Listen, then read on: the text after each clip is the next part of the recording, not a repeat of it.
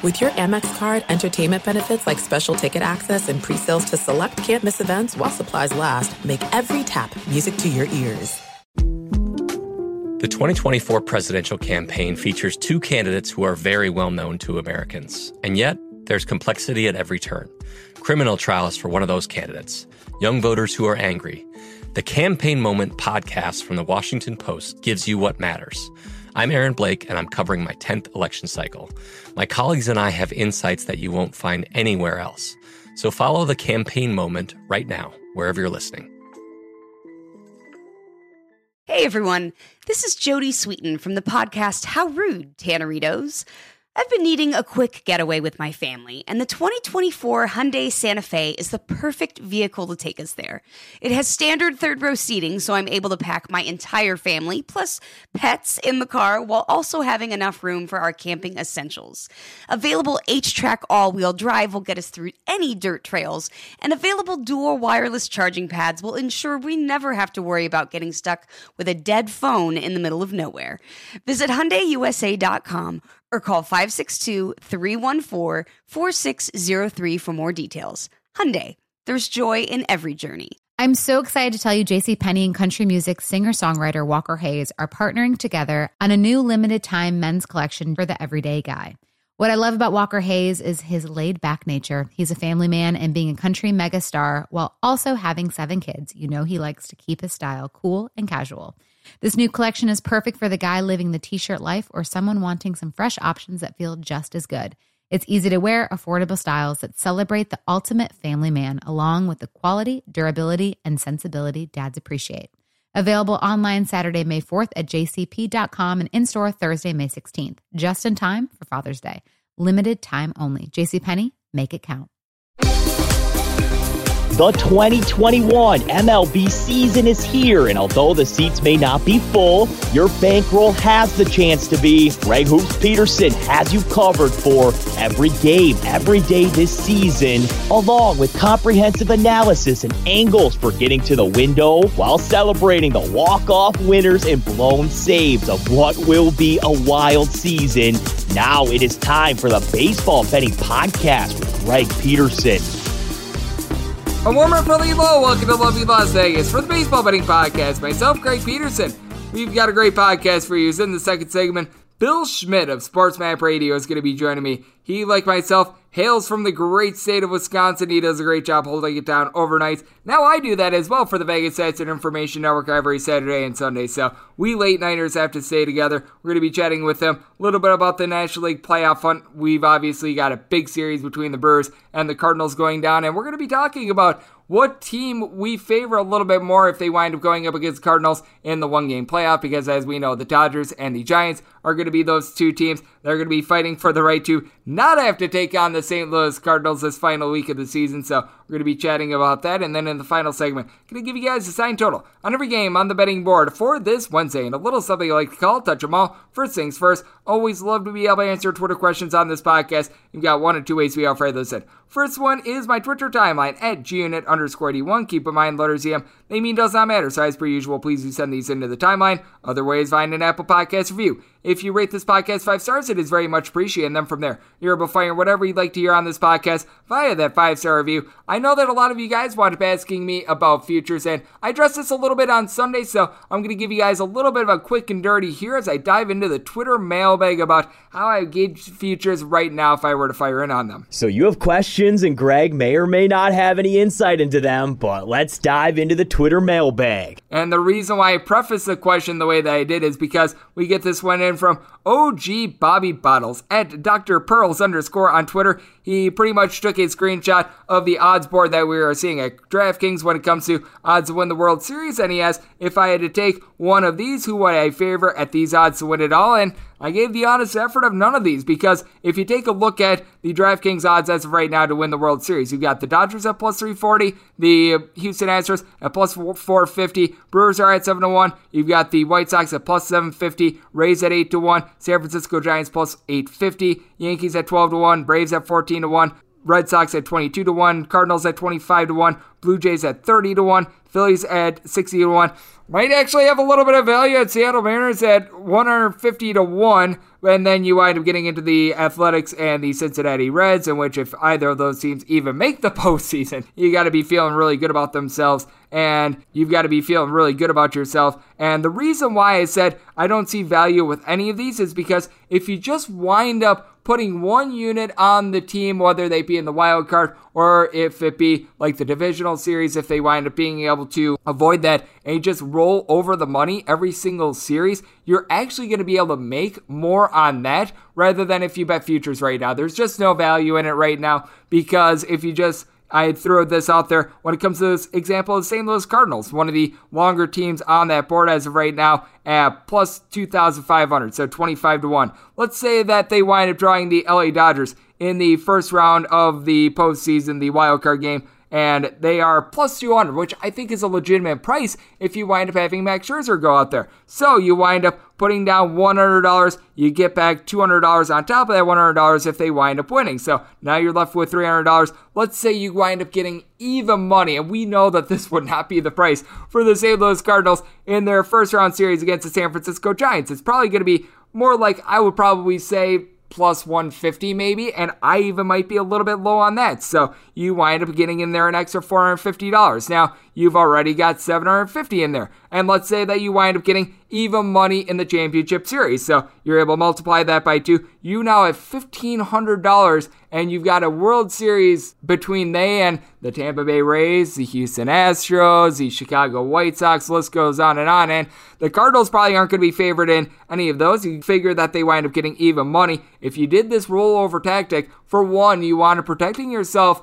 If there winds up being any injuries that wind up happening, you wind up having a circumstance in which if you don't like the matchup that they wind up drawing, you can walk away. And 2, with the prices I just laid out, instead of getting back $2,500, you just got back $3,000. That is why you don't bet on futures right now. That's why you take the rollover mentality. That's why you bet it series by series. I personally go game by game. I really don't go series by series. But if you're going to be looking at futures, there's just no value in it right now. I actually talked about this with our good buddy Danny Burke of the Vegas Stats and Information Network on the podcast a few days ago. If you're looking for that podcast, that is dated September 27th, so just a few days ago. I think that is a very beneficial chat to take a look back at it if you're looking for a little bit more information on this, but that's why I just do not advise any futures right now. So hopefully that actually gave you guys a little bit of something. If it was a little bit of a bummer, I do apologize, but with that said, I think that's the best way to be able to play it right now if you're looking at futures, and the best way to be able to play baseball in general is just keeping track of everything that is going on. So let's take a look back at everything that we wound up seeing on Tuesday. Try to find some trends and try to get to know these teams a little bit better.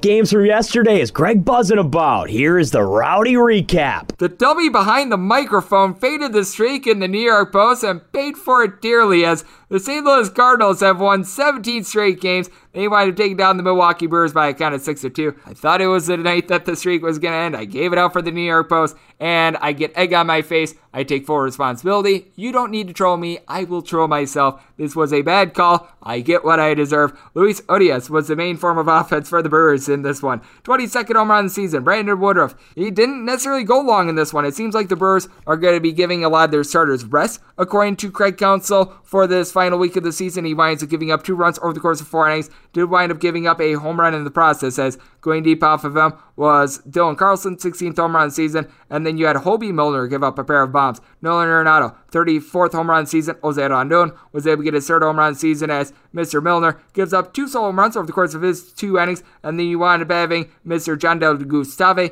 give up 2 runs, one of which was earned in an inning as Avisail Garcia wound up making an error out there in the field. Daniel Norris, a scoreless inning. And how about for the St. Louis Cardinals, Adam Wainwright, the ageless one, 2 runs given up over the course of 6 innings. He is now 17-7. TJ McFarland, Luis Garcia, Giovanni Gallegos all come in for scoreless innings from there. They get the job done. Speaking of being able to get the job done, the Mets do twice. In Game 1, they were able to get a win by a count of 5-2. In this one, Marcus Stroman, relatively solid, going 5 innings, giving up 2 runs, including a homer going deep for the Miami Marlins. You had Lewin Diaz get his 8th home run of the season. Zach Thompson, he went 1 inning giving up a run. He took the loss. That's just a little bit of a tough break there as Daniel Castano winds up coming in for 3 innings, gives up 2 runs, one of which was earned. He had just come off the 60-day injured list, so likely his final appearance of the season. Zach Pop from there, a scoreless inning, and see what occurred. Winds up giving up 2 runs in an inning as there was a pair of errors by Eddie Alvarez out there in the field, and then you wind up having Nick Fortes wind up committing an error as well, so that was not great. And for the Metropolitans,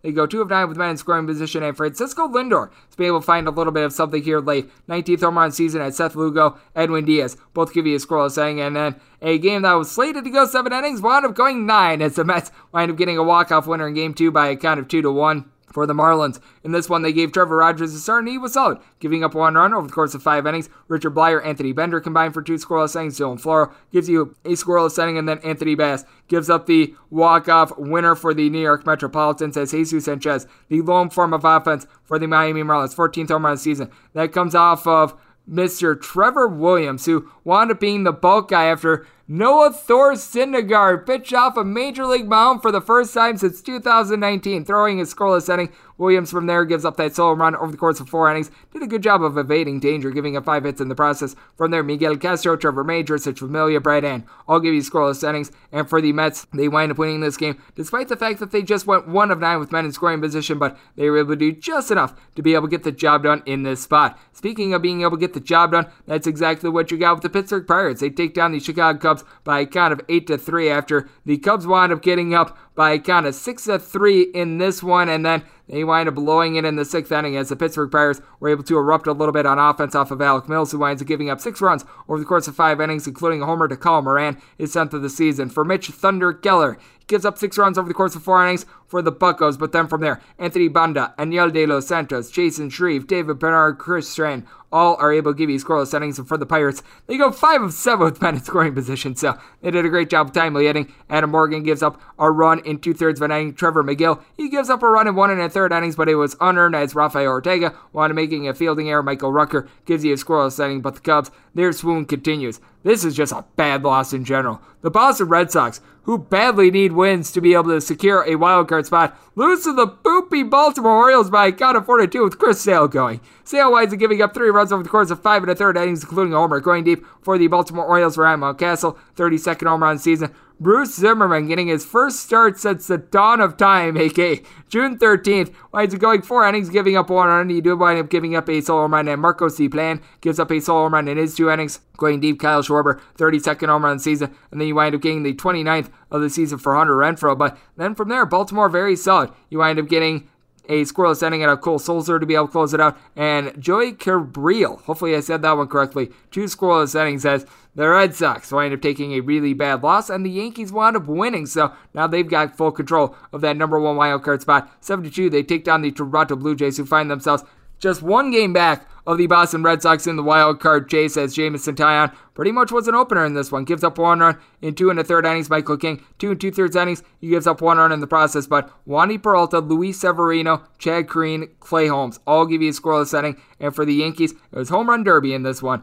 Giancarlo Stanton, his 35th home run season, and I believe that this is like his 4th home run in the last 6 days or something like that. He has been insane. He has given the team 15 home runs in his last 33 games. Gio Urshela, 14th home run season, and then Aaron Judge, his 37th home run in the campaign. His son Jin Ryu gives up 3 runs in 4 1/3 innings, and if Simber gives you a pair of outs out of the bullpen, Nate Pearson, a scoreless inning, and then Anthony Castro gives up 1 of those solo home runs in his inning of work. Julia Merriweather gives you 4 outs without giving up a run out of the bullpen, but Trevor Richards has all of a sudden looked very shaky. He got 2 outs. He winds up giving up 3 runs in the process, had entered into this one actually with a 0.75 ERA over his last 30 days, but that wound up hiking up after this one. ERAs didn't necessarily hike up after this one, as neither of these teams generated a lot of offense. 3-2, the Minnesota Twins take down the Detroit Tigers as Tyler Alexander is a tough luck loser. He gives up 1 run over the course of 6 innings, and then Jose Urena is all over this game, giving up 2 runs over the course of 2 innings, including a home run to Miguel Sano, his 30th home run season. Charlie Barnes, who was fresh off of a minor league start just a few days ago.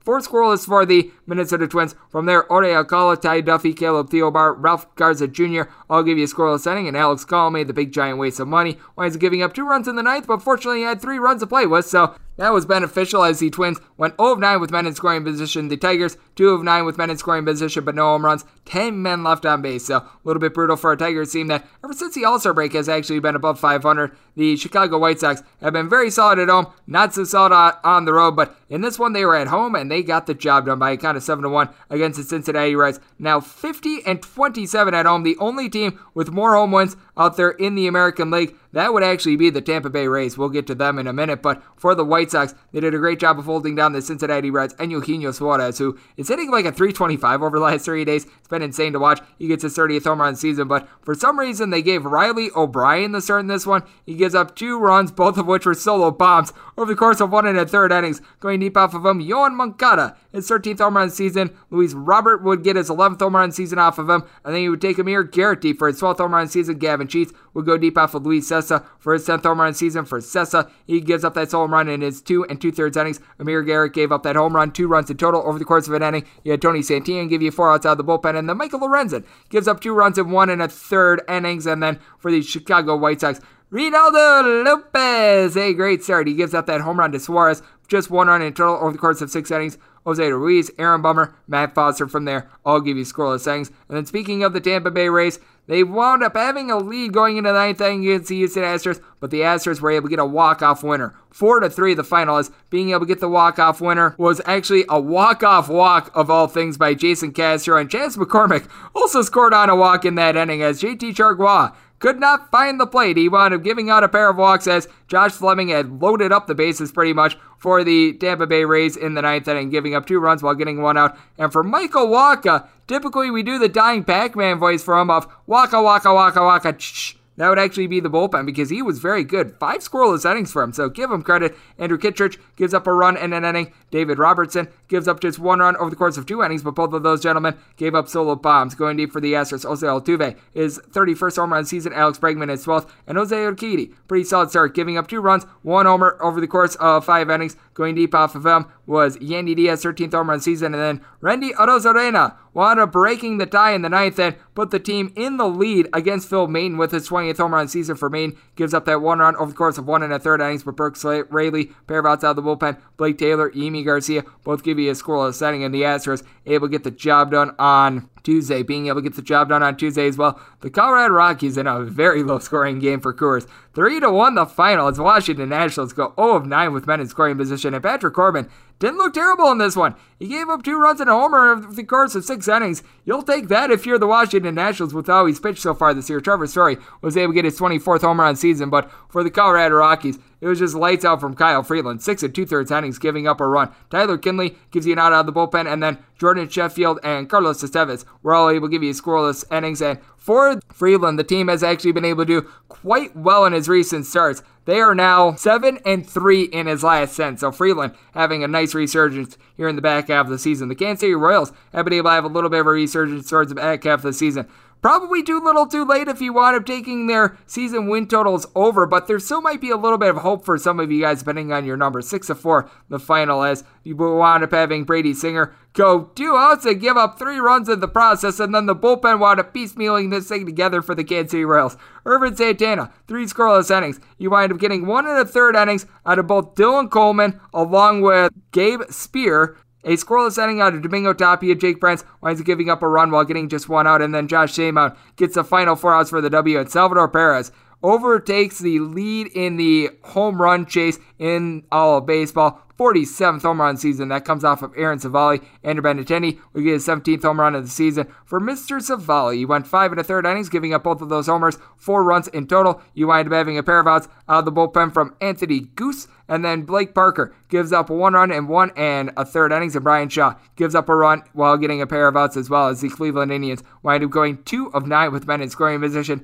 The LA Angels have been towards the bottom of the league when it comes to runs per game in the month of September, and once again, not a lot doing in this one. 5-2, the Texas Rangers take down the Angels as Max Stassi was the main form of offense in this one. 13th home run season. That comes off of AJ Alexy, who's now given up 2 earned runs or fewer in 3 out of his 4 starts. Wound up having a long relief appearance that jacked up his ERA a little bit, but gives up 2 runs over the course of 5 innings. Kobe Allard along Joe Barlow both give you scoreless innings, and then Brett Martin and Dennis Santana combine for a pair of scoreless innings. And for the Texas Rangers, no home runs, but they go 3 of 9 with men in scoring position. And for Becky Naughton. Not a great start for him, and a great name, by the way, but 4 runs given up over the course of 2 innings. From there, you wind up having Andrew Wantz along with Mr. Oliver Ortega. Wind up combining for 4 scoreless innings. Jimmy Ergoat winds up giving up a run in an inning, and then Sam Selman gives you a scoreless inning. But for the Angels, not a lot doing against a Rangers team that had been scoring the fewest runs per game in all of baseball ever since the All-Star break. The Atlanta Braves certainly are not in that full, but they wind up winning in a game that which did not feature a lot of offense. 2-1 the final. Got a feel for Zach Wheeler in this one. He winds up giving up 2 runs over the course of 7 innings. Hector Neris gives you a scoreless inning. And for the Philadelphia Phillies, absolutely nothing doing on offense. Charlie Morton was solid. 7 scoreless innings, punching out 10 in the process. Will Smith did wind up giving up a run in the 9th inning, but it was an unearned run as he was hurt by a fielding error. And Luke Jackson winds up giving you a scoreless inning. And for the Philadelphia Phillies, they badly needed this game because they entered into the night 2.5 games out of the National League East race with the Atlanta Braves. So that loss certainly puts their playoff hopes in peril. The Oakland A's also put their playoff hopes in peril as the Seattle Mariners just won't lose.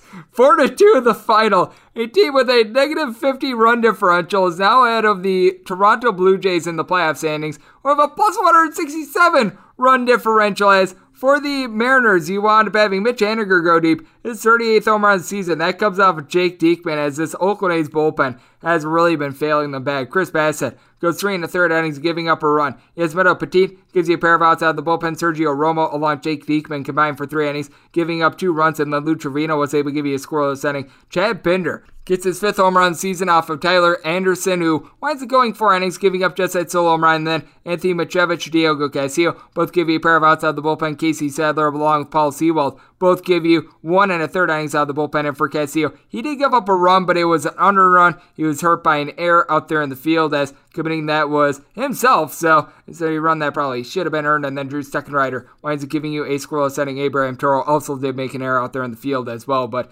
certainly one of those cases in which I always get confused when you wind up having a pitcher give up a unearned run, but it was due to his own error. I think that should be on the pitcher, but that's just me. This is on the San Diego Padres for being absolutely pathetic. They now have a sub-500 record. 2-1 the final. The Padres have just completely imploded as they are now 11-30 in their last 41 games. Going deep, Jake Cronenworth, 21st home run of the season. That came in the 9th inning, and that was their lone form of offense. Yu Darvish winds up giving you 4 innings, giving up 2 runs. So an already bruised and battered bullpen had to be used for more innings. Javi Guerra, Ross Detweiler combined for 2 scoreless innings. And Reese Kennard was able to give you 2 scoreless. So they held up at the point of attack there, but for the Dodgers, Walker Buehler gave you a tremendous start. Gives up nothing over the course of 7 innings, as he has now went at least 6 innings in 29 out of his 32 starts so far this year. Joe Kelly, a scoreless inning, and then Blake Tryon winds up giving up that solo home run in his inning of work, and the San Francisco Giants get the job done against the Arizona Diamondbacks.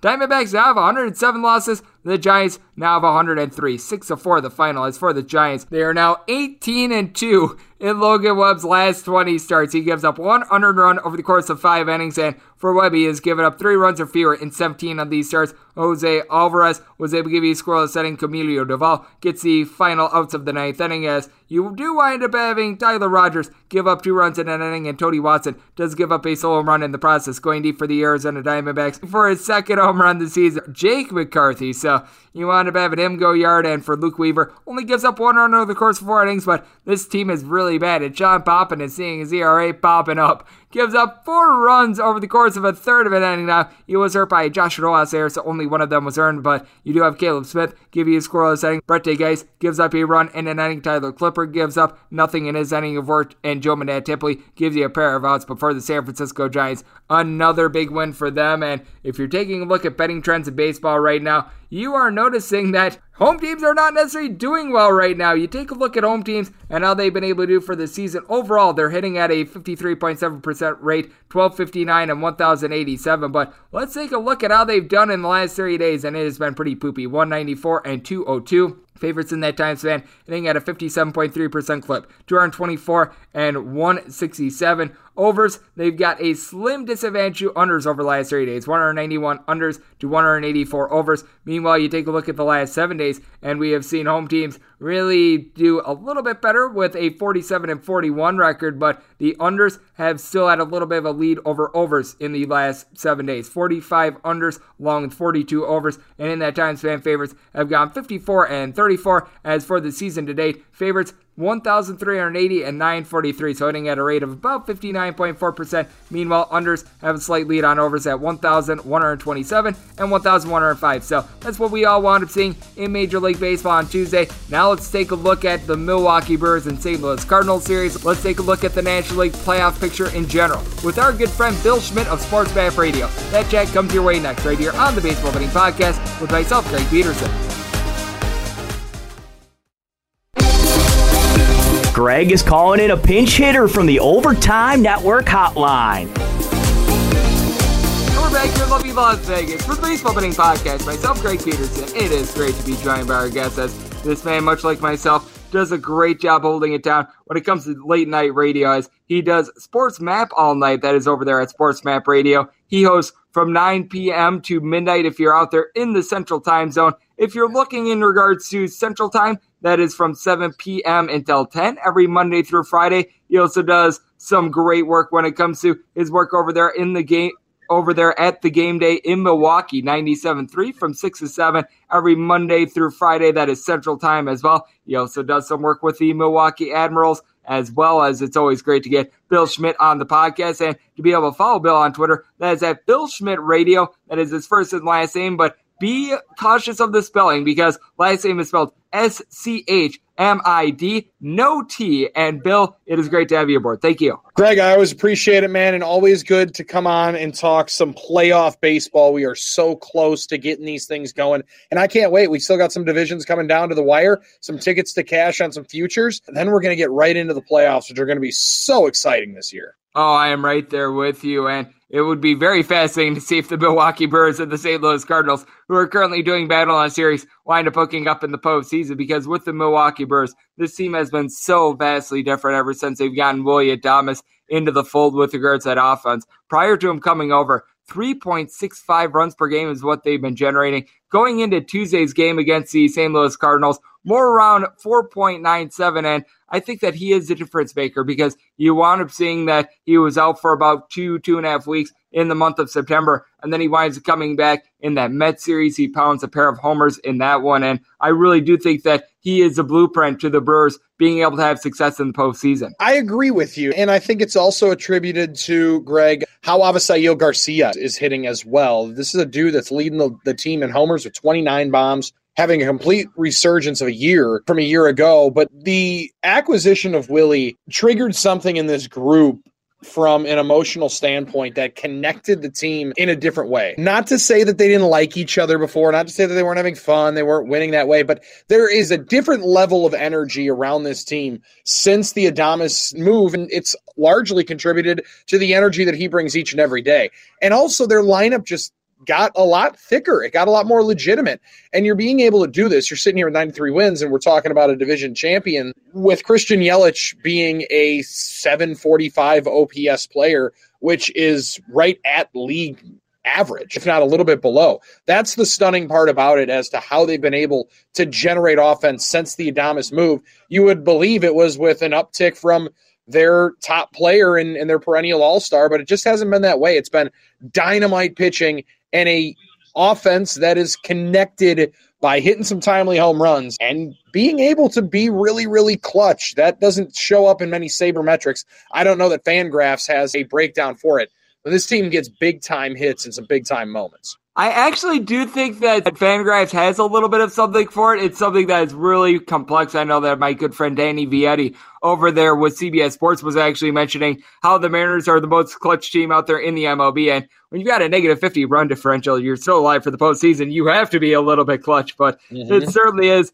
absolutely amazing what we have seen from the Milwaukee Brewers. But if I do have one question mark with them, and I think that you'd agree with this, it is Freddie Peralta. We've seen in his starts ever since coming off the injured list, hasn't necessarily been so solid in his 5 starts since coming off the injured list. a north of 4 ERA, giving up 3+ runs in 4 out of those 5 starts. In his previous 16 starts, he had given up 2 runs or fewer in 14 of them. I think that it's going to lead to decisions for the Brewers as to how they're going to be setting up their pitching staff when it comes to the postseason, because Eric Lauer has come on. He's done some great things for the Brewers. I recognize that Adrian Hauser had a little bit of a rough start about 2 weeks ago, but he had the first complete game for the Brewers since Kyle Loesch in 2014. So even with Freddie Peralta's struggles, this is still a team that they're going to have a very formidable pitching staff and a very good rotation when it comes to October baseball. I agree. There's a question there with that third starter. I also think it's just the question as to how they're going to set up the rotation. And they have the ability now to take some time and analyze how they want to do it. You have the benefit of winning your division where you're going to be able to pace. You're going to be able to figure out what these next 12 days or so before they'll play the first Friday of October in the division series here in Milwaukee. So there's a lot that there is still going to be ironed out. I am not going to rule out the fact, though, Greg, and people that remember watching that 2018 NLCS where Wade Miley started back-to-back games, ultimately threw to one hitter in, I believe it was Game 4 in Los Angeles, and then threw again in Game 5. I'm not going to rule out the fact that there's an opener situation, that they don't stack those guys around, and that Freddie Peralta factors into Game 3, maybe not as the starter. Maybe it's Eric Lauer, or maybe Eric Lauer's coming out of the bullpen where his first innings have kind of been the issue in the starts, that he hasn't been dynamite. But that dude has been superb over the last couple of weeks. Going to be tough to keep him out of that spot. It's the best problem to have come October. But they got a lot of guys that they like that are going to factor in. I'm just fascinated to see how they're deployed and at what point in the game. Craig Counsell's always made it clear he doesn't have pitchers. He has out-getters is what he calls them. That they're going to be called upon to get outs whenever they can. And whenever they're called upon, just might not be in the normal time that we've been accustomed to. It's also going to be very fascinating to see if Brett Anderson winds up factoring into things as well. As we know, not a hard tosser, but at the same time, a steady Eddie guy with right around a 4.3 ERA. Doesn't necessarily do one thing great, but at the same time, just does his job, doesn't necessarily walk a lot of guys. So the Brewers have a wide bevy of options there, as Bill Schmidt does a great job over there at Sports Map Radio. He is joining me on the podcast. And then got to talk about the other team in the series, the St. Louis Cardinals. They enter into Tuesday having won 16 straight games. Absolutely ridiculous. Amazing. What we've seen. I mean, I keep on mentioning it on this podcast. They're like that villain in a slasher film that you think you've killed them about 7 times. You've taken their chainsaw, you've cut them up with their own chainsaw, and somehow, some way, they are not just not dead, but now as you are sprinting away from this guy, they are gaining ground on you by merely walking as you are sprinting. That is the St. Louis Cardinals, and I've just been so intrigued by the scene because they've gotten it from a little bit of everyone. They've got Adam Wainwright on the bump for Tuesday. They've set up their rotation very well for a one-game wild card, whether they be playing against the San Francisco Giants or the Los Angeles Dodgers, a pair of teams in which they've done very well against. So I take a look at the Cardinals, and they're going to be very intriguing to watch these next 10 or so days, especially when it comes to when they wind up playing in that one-game wild card. I couldn't agree with you more. In the way that the Cardinals have ticked for the majority of the year, they just haven't been able to string along wins consecutively when Flaherty and Dakota Hudson have been out. That's the most impressive part about this. Those guys just got back into the lineup against the Cubs, and they're the meat of this order in St. Louis we knew was going to be fantastic. I mean, you're stacking up 2 of the premier hitters in the league with Paul Goldschmidt and Nolan Arenado, 4-5, 3-4, however you want to stack it. That's elite. But it just hadn't registered around. And they've had some development from some young guys. Man, Bader has been playing lights out in center field. This new guy that they got, Lutenberger or whatever the heck his name is. Loot Bar, that's what it is. Sounds like one of the candy bars that they were doing in developmental parts of Willy Wonka and the Chocolate Factory. However, the guys played fantastic in right field and been clutch. I mean, that grab he had against Pete Alonso, one of the top plays of the year so far. And the Cardinals are you mentioned they're a little bit of a runaway train right now, but you're still sitting here as a Milwaukee Brewer fan with like a 7-game lead while this team's won 16 straight games. It's remarkable. Now, in certain instances, I think if you're the LA Dodgers, if you're the San Francisco Giants, as those teams are going to be sitting there waiting for the Cardinals, you're just hoping that maybe St. Louis peaked a little bit too early. Hard to say, but they are a dynamite group right now. And their bullpen has been a huge factor in that as well. I'm right there with you, and I do feel for whoever of the Giants and the Dodgers has to wind up playing in that one-game wild card, because both enter into the week with 100 wins, and one of these teams is going to have to play a one-game do-or-die despite having the second-best record in all of baseball. And whichever team winds up getting in that one-game wild card, no doubt they need to be the favorite against the St. Louis Cardinals, regardless of how hot the St. Louis Cardinals have been. But you take a look at it, and I do think that if it does wind up being the Dodgers, since they are currently behind the Giants, they actually would be a little bit more equipped for a one-game wild card, because you could throw out their Max Scherzer. Meanwhile, with the Giants, we have seen Kevin Gausman struggle a little bit more. Logan Webb has come back to earth a little bit as well. So if there is a team that I think would be a little bit more equipped for that one-game wild card, I would say would be the Dodgers over the San Francisco Giants right now. Yeah, the Dodgers are so dangerous. But now if you're looking at it from another perspective as well, and whoever ends up winning that division, if you're the Giants winning it, it's a huge advantage from the standpoint of they most likely have to burn Scherzer in that wild card game, you would imagine, unless they want to go Buehler, which I would understand. And this is the best part about it. Now, where you can see the finish line, you're seeing one of the races between the top two teams in the league coming down to the wire, where if Los Angeles has to go to 162, and Milwaukee most likely isn't going to do them any favors, because Milwaukee plays Los Angeles as well here over the upcoming weekend. I know we're talking Cardinals and Brewers in the midweek series, but that's how it wraps up as well. No way in heck Milwaukee wants to see Los Angeles later on, the team that's bounced them out of the playoffs 2 of the last 3 years, back in 18 in LCS and last year in the 3-game piece in the 16-team field. That's a part of it as well. Teams are going to have different motivations. I know Milwaukee is going to be motivated to try and throw a wrench into that plan. I think long-term, though, you got to be more worried about Los Angeles than San Francisco. I totally agree with you, and I think that that's what makes this postseason race so great, as we do have Bill Schmidt of Sports Map Radio joining me on the podcast, is that you're really not going to see any of these teams really let up, because with the Milwaukee Brewers, though they have the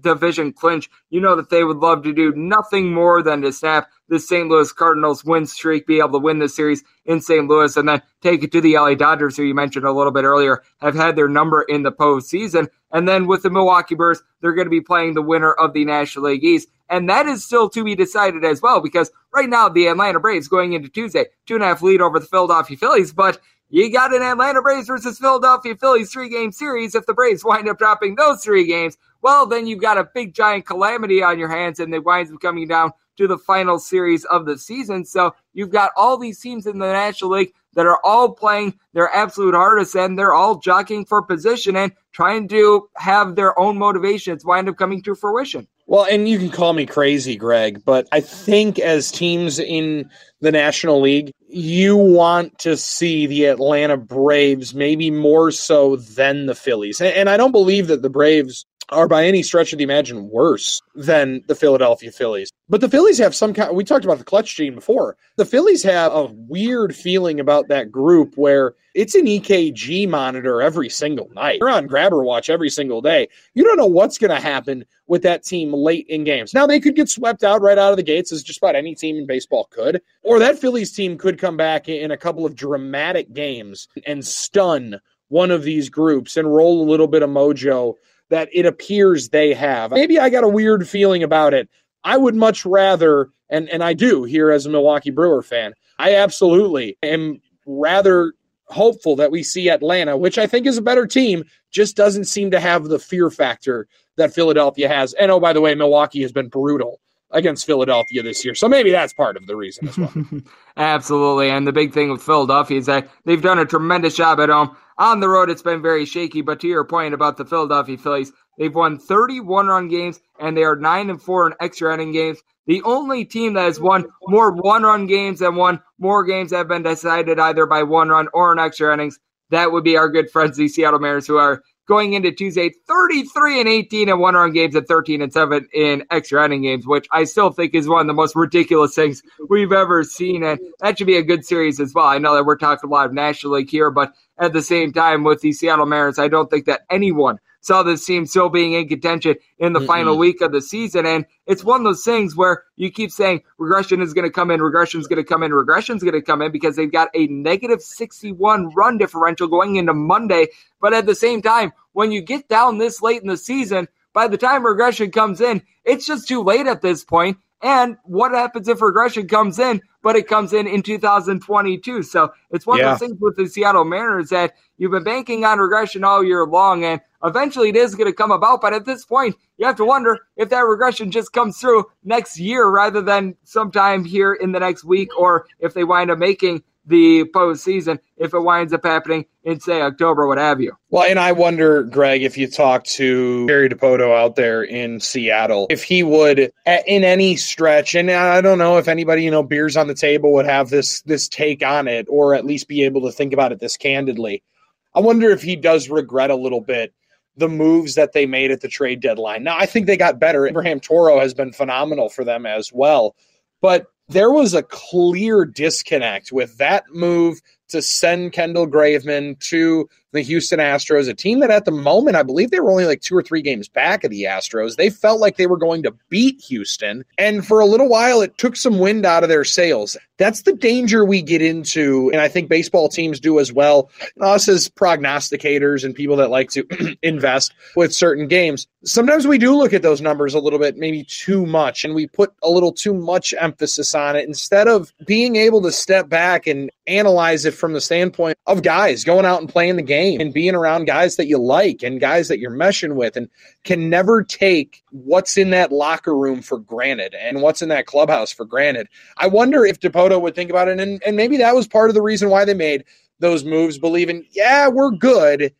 I think we're going to be better maybe in 2022, 2023. Let's focus on that instead of being able to maybe capitalize on something that could be really, really special with this group. Because you're right. I mean, those kind of numbers don't have much more of an explanation than the fact that special seasons are made of special stories and special stat lines. That is a special one. Let me tell you the craziest thing about this. Going into Monday, the Seattle Mariners, negative 61 run differential, 86-70 record. The Miami Marlins, negative 64 run differential at 64-91. I mean, that's a difference of 3 runs, and the Seattle Mariners are in the thick of the postseason. Meanwhile, the Miami Marlins are sitting here with 91 losses. So, I mean, you just have had one of the biggest outliers I think we've ever seen in baseball history. But what is not an outlier is Bill being able to deliver great content. You do so every Monday through Friday on SportsMap Radio. You do a great job holding it down in the great state of Wisconsin over there at 97.3 The Game. You do a wide variety of things, and you do so also well. So, Bill, let the good people at home know they're able to follow you on social media and just everything that you've got going on in general. It is at Bill Schmid Radio. That's on Instagram as well as Twitter that you hit right there. We do SportsMap all night, like I mentioned, every single night, Monday through Friday. Really, really fun show that we put together on Sunday mornings as well on SportsMap. You can find it across the country, the SportsMap Radio app, or stream sportsmap.com. I call it Sunday Countdown, and we get to go around with some incredible access to all the different teams, hear from players going into each and every game, what they're feeling through the week. And we do that for 2 hours. Starts up at 9 Eastern time. We do that each and every Sunday morning going into the slate of the NFL. And I think it's one of my favorite shows that I've been able to work on just from the preparation standpoint of it. And, we kind of prepare to the point of where we want to make sure that we know how prepared the teams are, because I like to do the prep, and I know you like to do, and most of the listeners here on the Baseball Betting Podcast, you want to do a little bit of preparation as to where your funds are going. So that's the other part of the reason why we dig in and hear from the players and coaches as well. And 97.3 The Game, man, we've been cranking it out. You can find that on the iHeartRadio app. I'm on there from noon to 6 local time here. So that's 1 to 7 p.m. each and every day, Monday through Friday for the folks out east. So I get this microphone right in front of me every single day, Greg, and I just try not to screw it up. So I appreciate the kind words. I am right there with you, my friend. When you do something you love, you feel like you don't work a day in your life. And Bill does a terrific job just on the wide variety of shows and platforms that he always appears on. And hey, he occasionally joins this podcast and always brings it like he did today. So big thanks to Bill Schmidt for joining me right here on the Baseball Betting Podcast. And coming up next, it is that time of the podcast to give you a sign total on every game on the betting board for this Wednesday. And a little something you like to call Touch 'em All.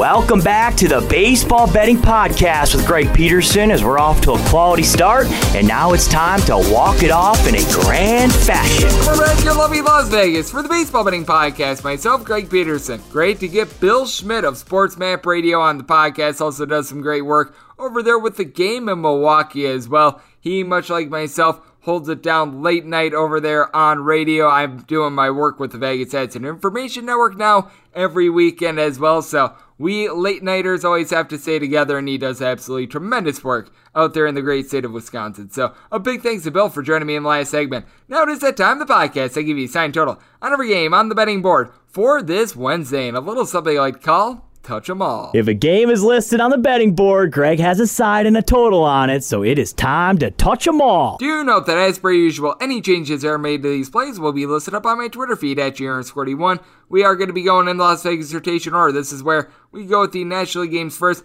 then the American League games, and any interleague games are going to be at the bottom, so that'll keep things all neat, clean, and easy. We do have couple TBD pitchers, but for the most part, we know who's going to be going in a lot of these games as we begin with 951, 952 on the betting board. The Washington Nationals hit the road to face off against the Colorado Rockies. Peter Lambert is going to be going for the Rockies. Paulo Espino is going to be going for the Nationals. The Nationals are finding themselves as a very slight underdog here. You're going to be getting them as bad as a minus 110, as good as a minus 101 with the Rockies. You're going to be getting them as good as a minus 106 and as bad as a minus 110. So relative pick'em game here. 12 to 12.5 is your total. On the 12.5, unders between minus 115 and minus 120. The overs between even a minus 105 on the 12. Overs between minus 110 and minus 115. The under is anywhere between minus 105 and minus 110. And this is a spot in which I'm going to be taking a look at the Colorado Rockies just because I do like the fact that they're able to back up their pitcher a little bit more with guys that have familiarity out there at Coors. You take a look at Espino, and the guy's been a little bit of a hot mess recently, especially on the road with a 5.23 ERA, giving up 10 home runs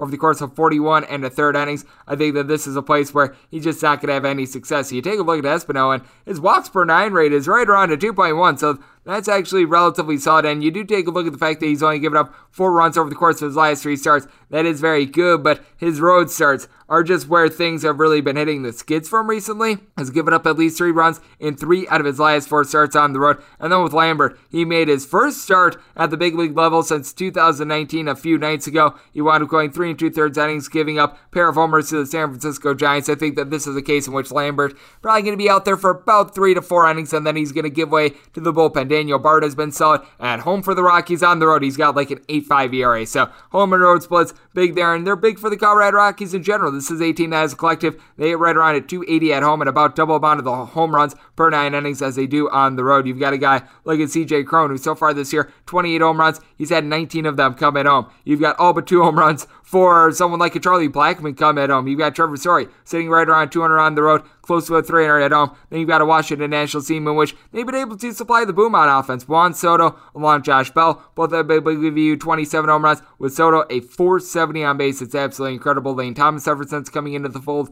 he's hitting right in the neighborhood of about a 300 with this team. Yadiel Hernandez is hitting at 275. Keibert Ruiz, he's been able to do a relatively solid job. You take a look at him over the last 3 days, he's hitting right around 285. So you've got some good work being done there. But you take a look at the Nationals and the bullpen of Ryan Harper and company, not necessarily great. Harper wound up having a very good start to the year. You take a look at him over the last 3 days, and his ERA is north of a 9. Kyle Finnegan's able to give you some good innings, but Tanner Rainey is not reining it in. You've got Mason Thompson, he's able to give you a little bit of something, but Alberto Bolodano, not something I necessarily have a lot of faith in either. I do think that this is going to be a very high-scoring game. I just have a little bit more faith in the Rockies being a little bit more equipped to slug it out at Coors Field, so I did wind up making the Rockies a minus 123 favorite with the total being at 12.3, so I'm going to be taking the over, and I'm going to be taking a shot here on the Rockies. 953, 954 is a game in which currently does not have numbers, as you've got the Chicago Cubs. They're going to be in the road to face off against the Pittsburgh Pirates, as Ronce Contreras is going to be making his MLB debut for the Buccos, and Kyle Hendricks, the professor, is going to be going for the Chicago Cubs. You take a look at Contreras, and he had some very good minor league numbers. A 2.64 ERA overall. Now, all but one of his starts wound up coming at the AA level, so you've got caution there, but How about 12.6 strikeouts to 2 walks on a per 9 inning basis, a guy that has a pretty electrifying fastball. So I actually do like the upside of him. It is going to be his first career start, though. And then you take a look at Kyle Hendricks, and it's been really intriguing to watch him all season long because this is a man that throughout his career has always been better at home than he has been on the road. This year, he's got a better road ERA than he does a home ERA. It's absolutely incredible, by the way, that he's got 14 wins on this poopy Cubs team. That's a story for another day, though. 8-2 road record, 4.32 ERA. He has given up 12 home runs in 83 in the third innings, and opponents throwing a 270 off of him on the road, but at home, 19 bombs given up in more like 92 and 2/3 innings, with opponents saying a 286 off of him. Now, both of these bullpens wound up getting spent yesterday because both of these starting pitchers, well, they didn't lend a whole heck of a lot, as you wound up having Adam Morgan come in. He wound up giving up quite a few runs. Michael Rucker has been absolutely terrible for the Chicago Cubs. You've been able to get a little bit of something out of Cody Hoyer, but he has really regressed recently as well. Then you've got the Pittsburgh Pirates with David Bernard along Jason Shreve doing some quality work for the team, but they had to use up Anthony Panda yesterday, so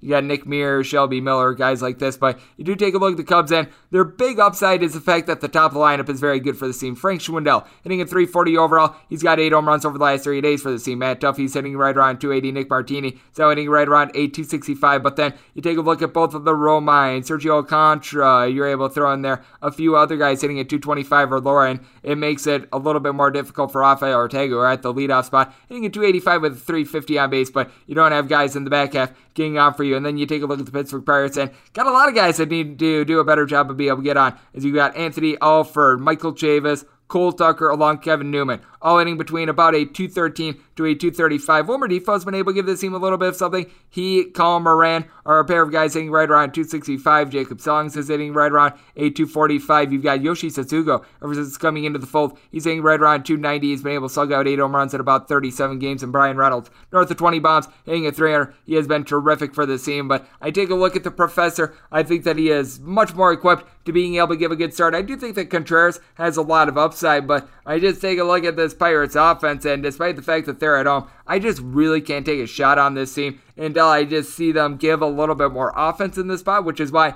I'm going to be setting a relatively low total in this spot, because I just don't know if the Pirates are going to really be able to exceed 4 runs in this spot. So I want to making this total an 8.6. So an 8.5 or lower, I'm going to be taking a look at the over. A 9 or higher, I'm going to be taking a look at the under, and I'm saying the Cubs is a minus 138 favorite in this spot, trusting in Hendricks. 955, 956 on the betting board. The Miami Marlins hit the road face off against the New York Metropolitans. Taijuan Walker going to be going for the Mets. Eliezer Hernandez is going to be on the bump for Miami. 7.5 is your total. Under is minus 120, and the over is even. With the Mets, you're going to be getting them between minus 165 and minus 170. Meanwhile, your plus price with the Metropolitans is anywhere between plus 150 and plus 158. And this is a spot in which I wound up setting the Miami Marlins as a plus 164 underdog. So you missed a little bit there. If you're taking a look at the run line of the Mets, though, because the Miami Marlins are a team that have been playing a lot of low-scoring games, and for that matter, the Mets as well. I believe that they are dead last with regards to runs per game at home in all the big leagues, finding them anywhere between about a plus 125 to a plus 130 on that run and a half. So I'm going to wind up laying the run and a half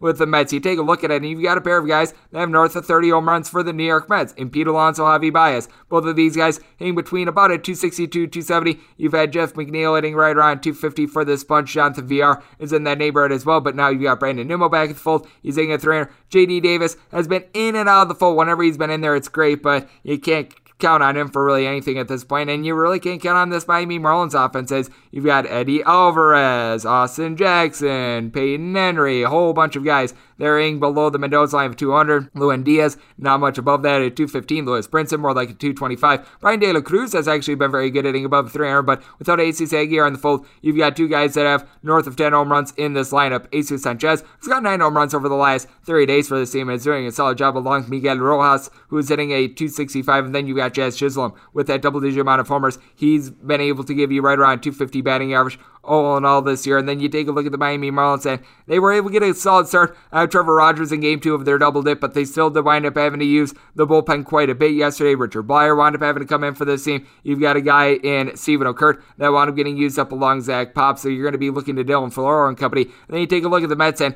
Aaron Loop all year long has been very good for the team with right around a 1 ERA. Seth Lugo has been up and down this year, but he and Edwin Diaz both used for 15 pitches or fewer yesterday, so I do think that there's a little bit of upside there. And when it comes to Taijuan Walker, he's been all in all okay at being able to limit the contact. His big bugaboo has been the deep ball. He wound up giving up 7 home runs in his first 17 starts of the year. In his last 12 appearances overall, he's given up 19 of them. That has really been bad, but now he gets a face-off against the Miami Marlins. I think that this is a good right spot for him. He's given up at least 5 runs in 3 out of his last 4 starts. Then you take a look at Eliezer Hernandez, and he's not good at not giving up the deep ball either. He has now given up 5 home runs in his last 4 starts. All in all, he's given up 12 bombs in 46 2/3 innings, home and road. He's a guy that winds up giving up a lot of hard contact. Only gives up right around 2.7 walks per 9 innings, but opponents are overall hitting at 260 off of him. When he gives up all that hard contact, it makes it very difficult. So I'm going to be taking a look at the New York Mets on the run line, and because both of these guys are prone to giving up the homer, set this all at 8.4. So going over along with the Mets on the run line, 957, 958 on the betting board. The Philadelphia Phillies sit the road face off against the Atlanta Braves, as you got Max Fried going for the Bravos and Aaron Supernola going for the Philadelphia Phillies. Phillies between plus 120 and plus 125 underdogs. Meanwhile, if you're taking a look at the Atlanta Braves, anywhere between minus 130 and minus 140 is your price there, and 8 is the total. Over and under anywhere between minus 105 and minus 115 on the juice, and I want to saying the Atlanta Braves as a minus 146 favorite. I do like the way that Max Fried has been able to roll in. You just take a look at this Philadelphia Phillies team, and you've got to be handicapping them so differently home to road, because at home, this is a Philadelphia Phillies team that they've been very consistent. They've been able to get the job done. Going into yesterday, this is a team with a road record that was sitting at 34-41. And then you've got an Atlanta Braves team that you've got a quadrant of guys who have been able to give you all at least 30 home runs so far this year. And Ozzie Albies, Adam Duvall, Austin Riley, Freddie Freeman. With Riley and Freeman, both of these guys hitting right around 300. Dansby Swanson is hitting right around 245. He's went deep 27 times. Ortiz Soler, he's hitting right around 260 with this bunch. He's got 24 home runs so far this year. Very fearsome lineup. And then you take a look at this Philadelphia Phillies bullpen, and they don't necessarily back up Aaron Nola with much of anything, as Archie Bradley is currently on the injured list. You've had a lot of guys like Bailey Falter, Ian Kennedy, not necessarily perform well recently. Cam Bedrosian,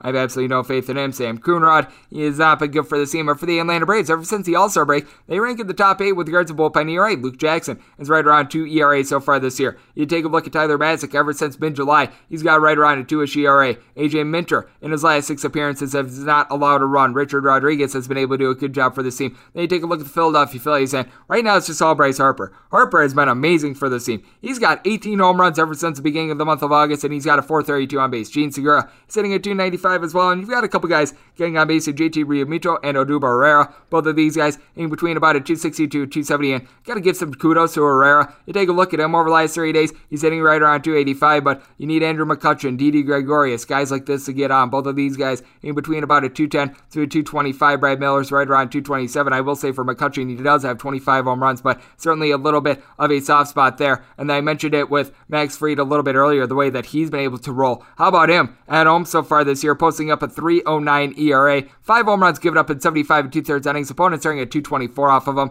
And then for Aaron Nola, he's just so much better at home than he is on the road. 5.32 road ERA. He's given up 15 home runs in 93 innings on the road, opponents starting at 246 off of him compared to a 223 in Philly. And Philly's given up more like 1.2 home runs per 9 innings as well. His ERA falls by a full point. So this is a spot where the home and road split really plays a big factor for me. I just have a tough time trusting in this Phillies pitching rotation and especially Aaron Nola in general in this spot. So could be going with the Atlanta Braves on the money line. Made this all at 8.9 as well, so going over as well. We move on to 959, 960 on the betting board. The Milwaukee Brewers hit the road to face off against the St. Louis Cardinals. Miles Michaelis is going to be going for the Cards. Meanwhile, Adrian Don't Call Me Dookie Howser is going to be going for the Brewers. Currently, only DraftKings has a line on this one. 7.5 is your total, over and under, both at minus 110. Brewers are set as a plus 105 underdog, and the St. Louis Cardinals at minus 125. I recognize that the St. Louis Cardinals entered into yesterday one of the hottest teams in the history of baseball with 16 straight wins, but in this spot, if I be getting a little bit of a plus price with the Brewers,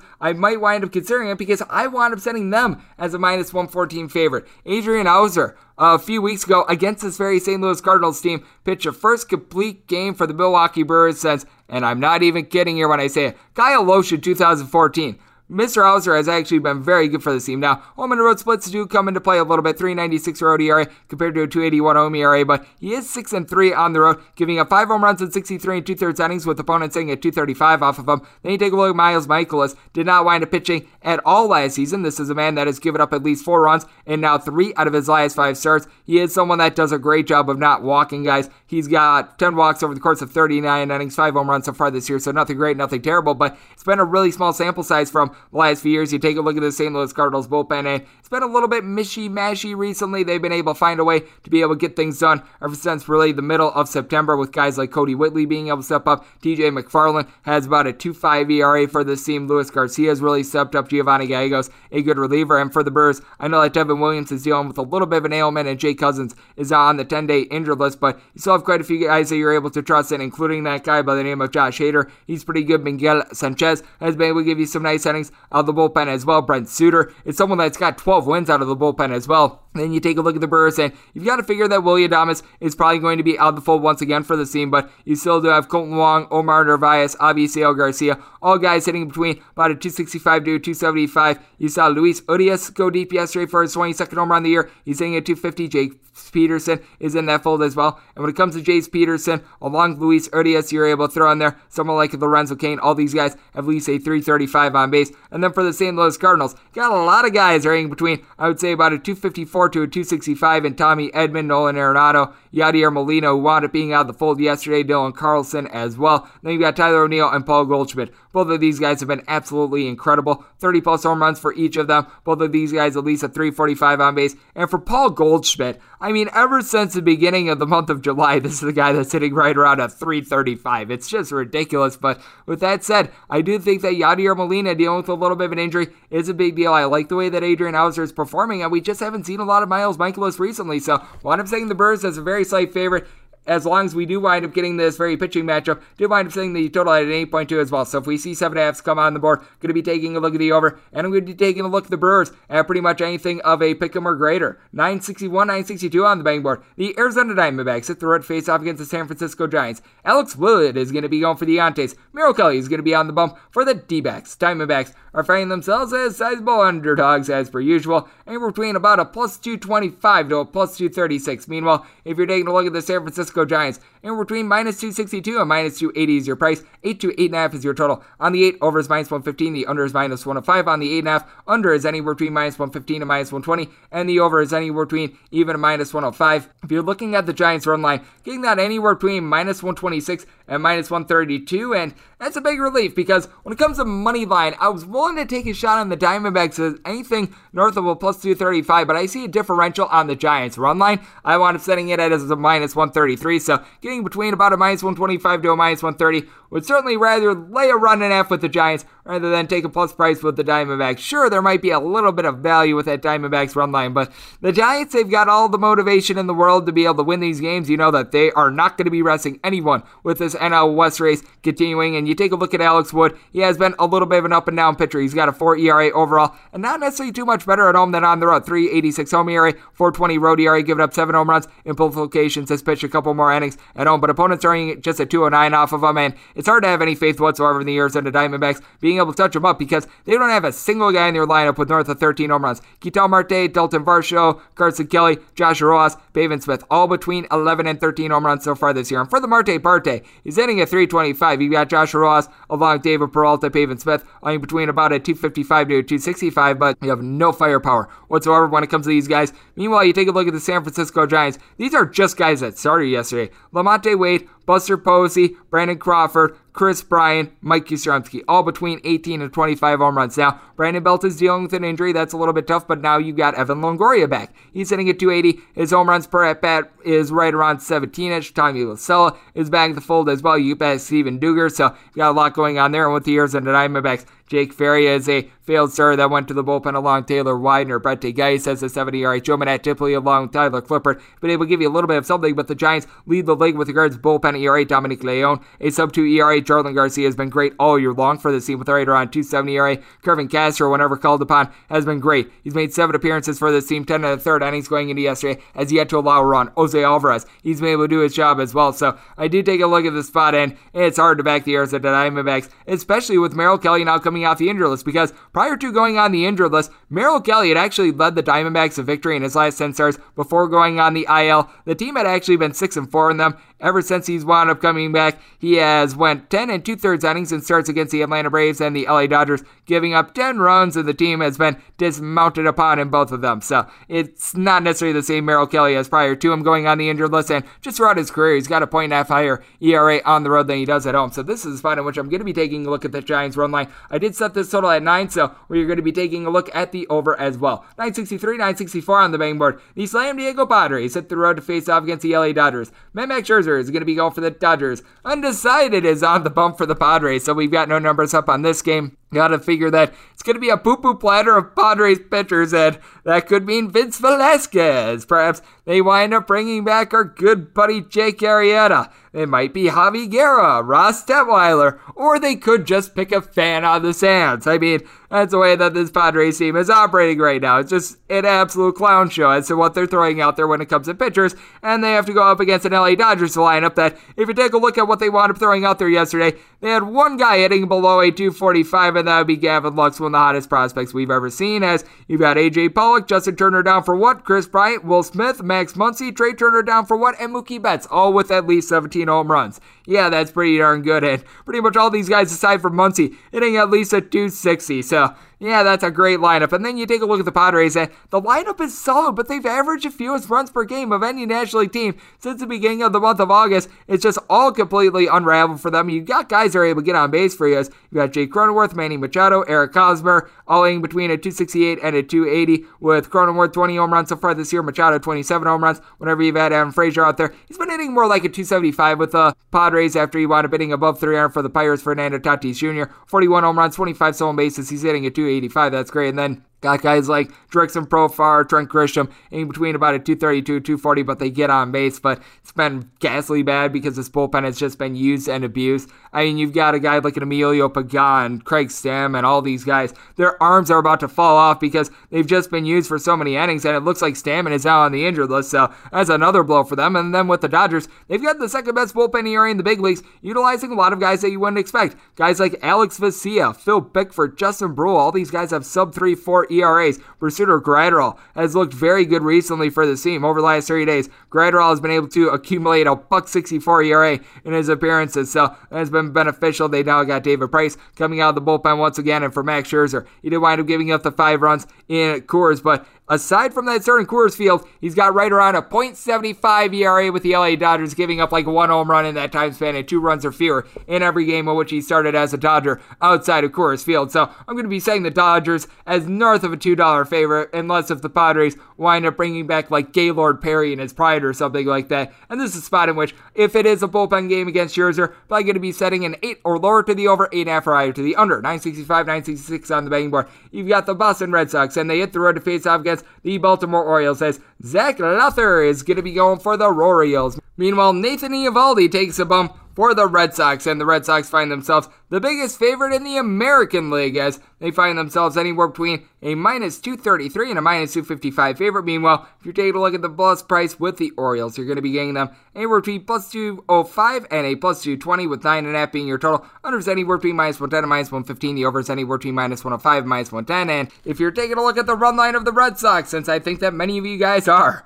finding that right around -150 to a -155, and I made this run line more like a -175, so that's where we're going to be taking a shot here with the Red Sox. It's just one of these things in which it's hard to even consider the Orioles unless if they're getting like $3 at this point. I do recognize that they put up a good effort yesterday, but take a look at this bunch, and the pitching in general for this team is just absolutely deplorable. You look at our man, Mr. Lother, who's going to be going out there for this team. He's got an ERA that is north of 8 right now. I mean, you just take a look at the guys that are going to be coming out of the bullpen for this team as well. Lother has a 7.66 ERA, so I sold them a little bit short. I apologize about that, but Spencer Watkins, 8.42 ERA. You've got someone like Mike Baumann, who's got a 9.90 ERA. You've been able to get a little bit out of Tom Eshelman along with Brooks Kriske. They both have ERAs between a 6.75 and a 7.20. You've been able to get good innings out of Cole Sulzer, but now you've got Tanner Scott on the injured list. Getting back to Mr. Lother, it has been absolutely terrible for him. Now, he is actually coming off a start in which he went 5 scoreless against the Texas Rangers, but the Texas Rangers are the worst offense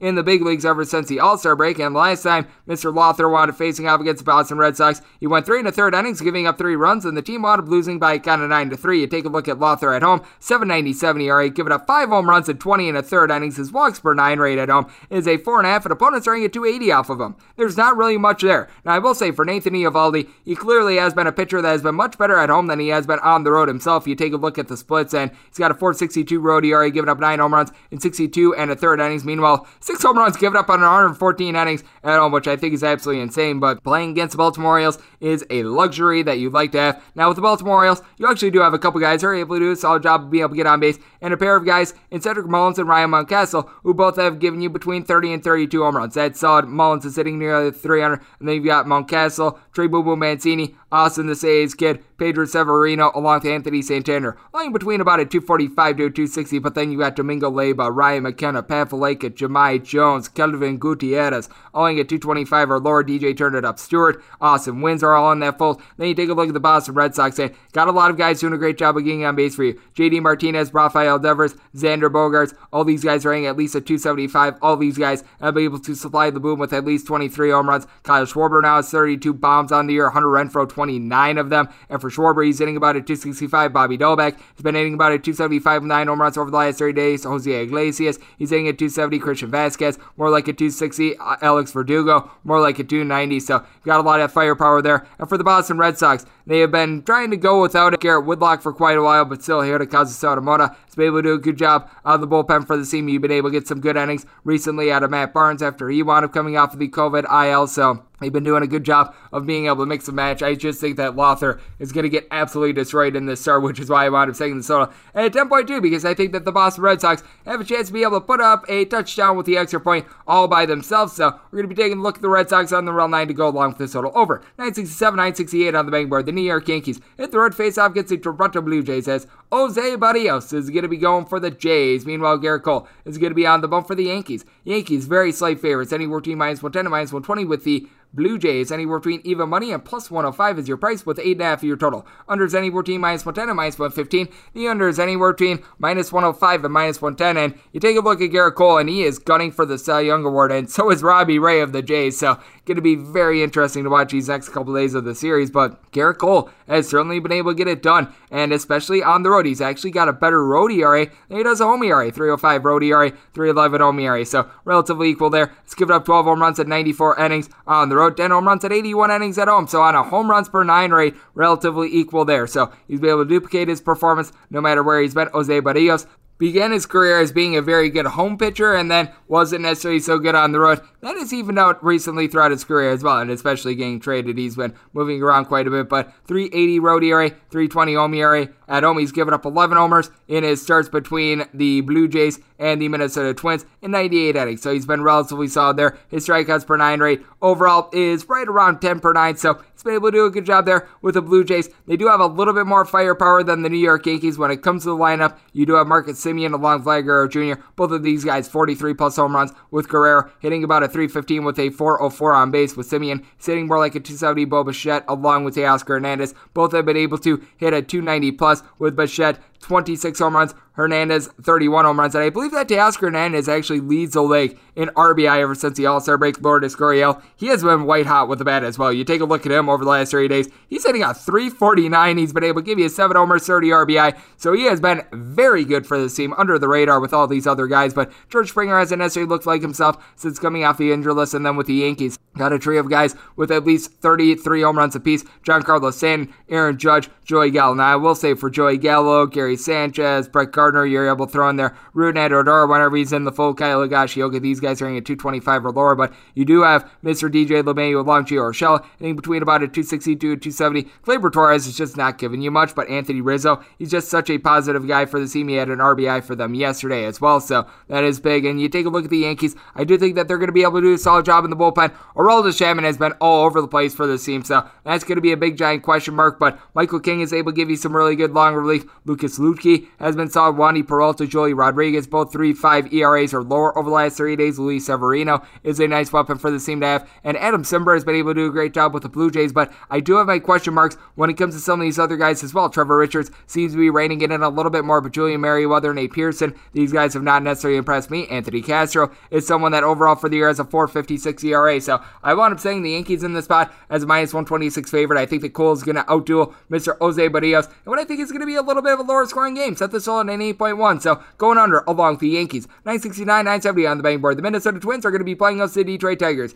Casey Mize is going to be going for the Tigres. Michael Pineda hopes to not be Michael Pineda for the Minnesota Twins. The Twins are finding themselves as anywhere between minus 159 and minus 165 favorites. Meanwhile, plus price with the Tigres is anywhere between plus 145 and plus 159 is your total. Over is anywhere between minus 110 and minus 115. Under is anywhere between minus 105 and minus 110. I'll state this right now. I am going to be taking the Tigers full well knowing that Casey Mize is on an innings restrictions limit. Probably going to be going 3, maybe 4 innings in this spot, but with Casey Mize, he has been a rock solid pitcher, and right around 2/3 of his starts have went under as well, so you've been able to make quite a bit of money with that regard. But you take a look at Casey Mize's last 4 starts: 3 innings, 2 innings, 3 innings, 3 innings, and he's given up 1 run or fewer in 3 out of those 4, and the good news for the Tigers is that they back him up with a relatively solid bullpen. Now, I recognize that the Tigers are a little bit banged up with that bullpen. Jose Cicerno along Gregory Soto find themselves on the injured list, but Michael Fulmer is right around a 3 ERA. He has been really good. Ian Krall, since coming out the injured list, he has had a little bit of a rough go of it, but even someone like Jose Urena has all of a sudden been able to give you innings out of the bullpen along Drew Hutchinson, so you've got a bunch of failed starters that are now in the bullpen and are actually doing halfway decent. Then you take a look at Michael Pineda, and ever since he wound up coming out the injured list, he's actually been very solid for this Twins team. He's given up 4 earned runs in his last 4 starts. Hasn't necessarily given a lot of length, has went north of 5 innings in just one of those starts, but he went 3 innings, 5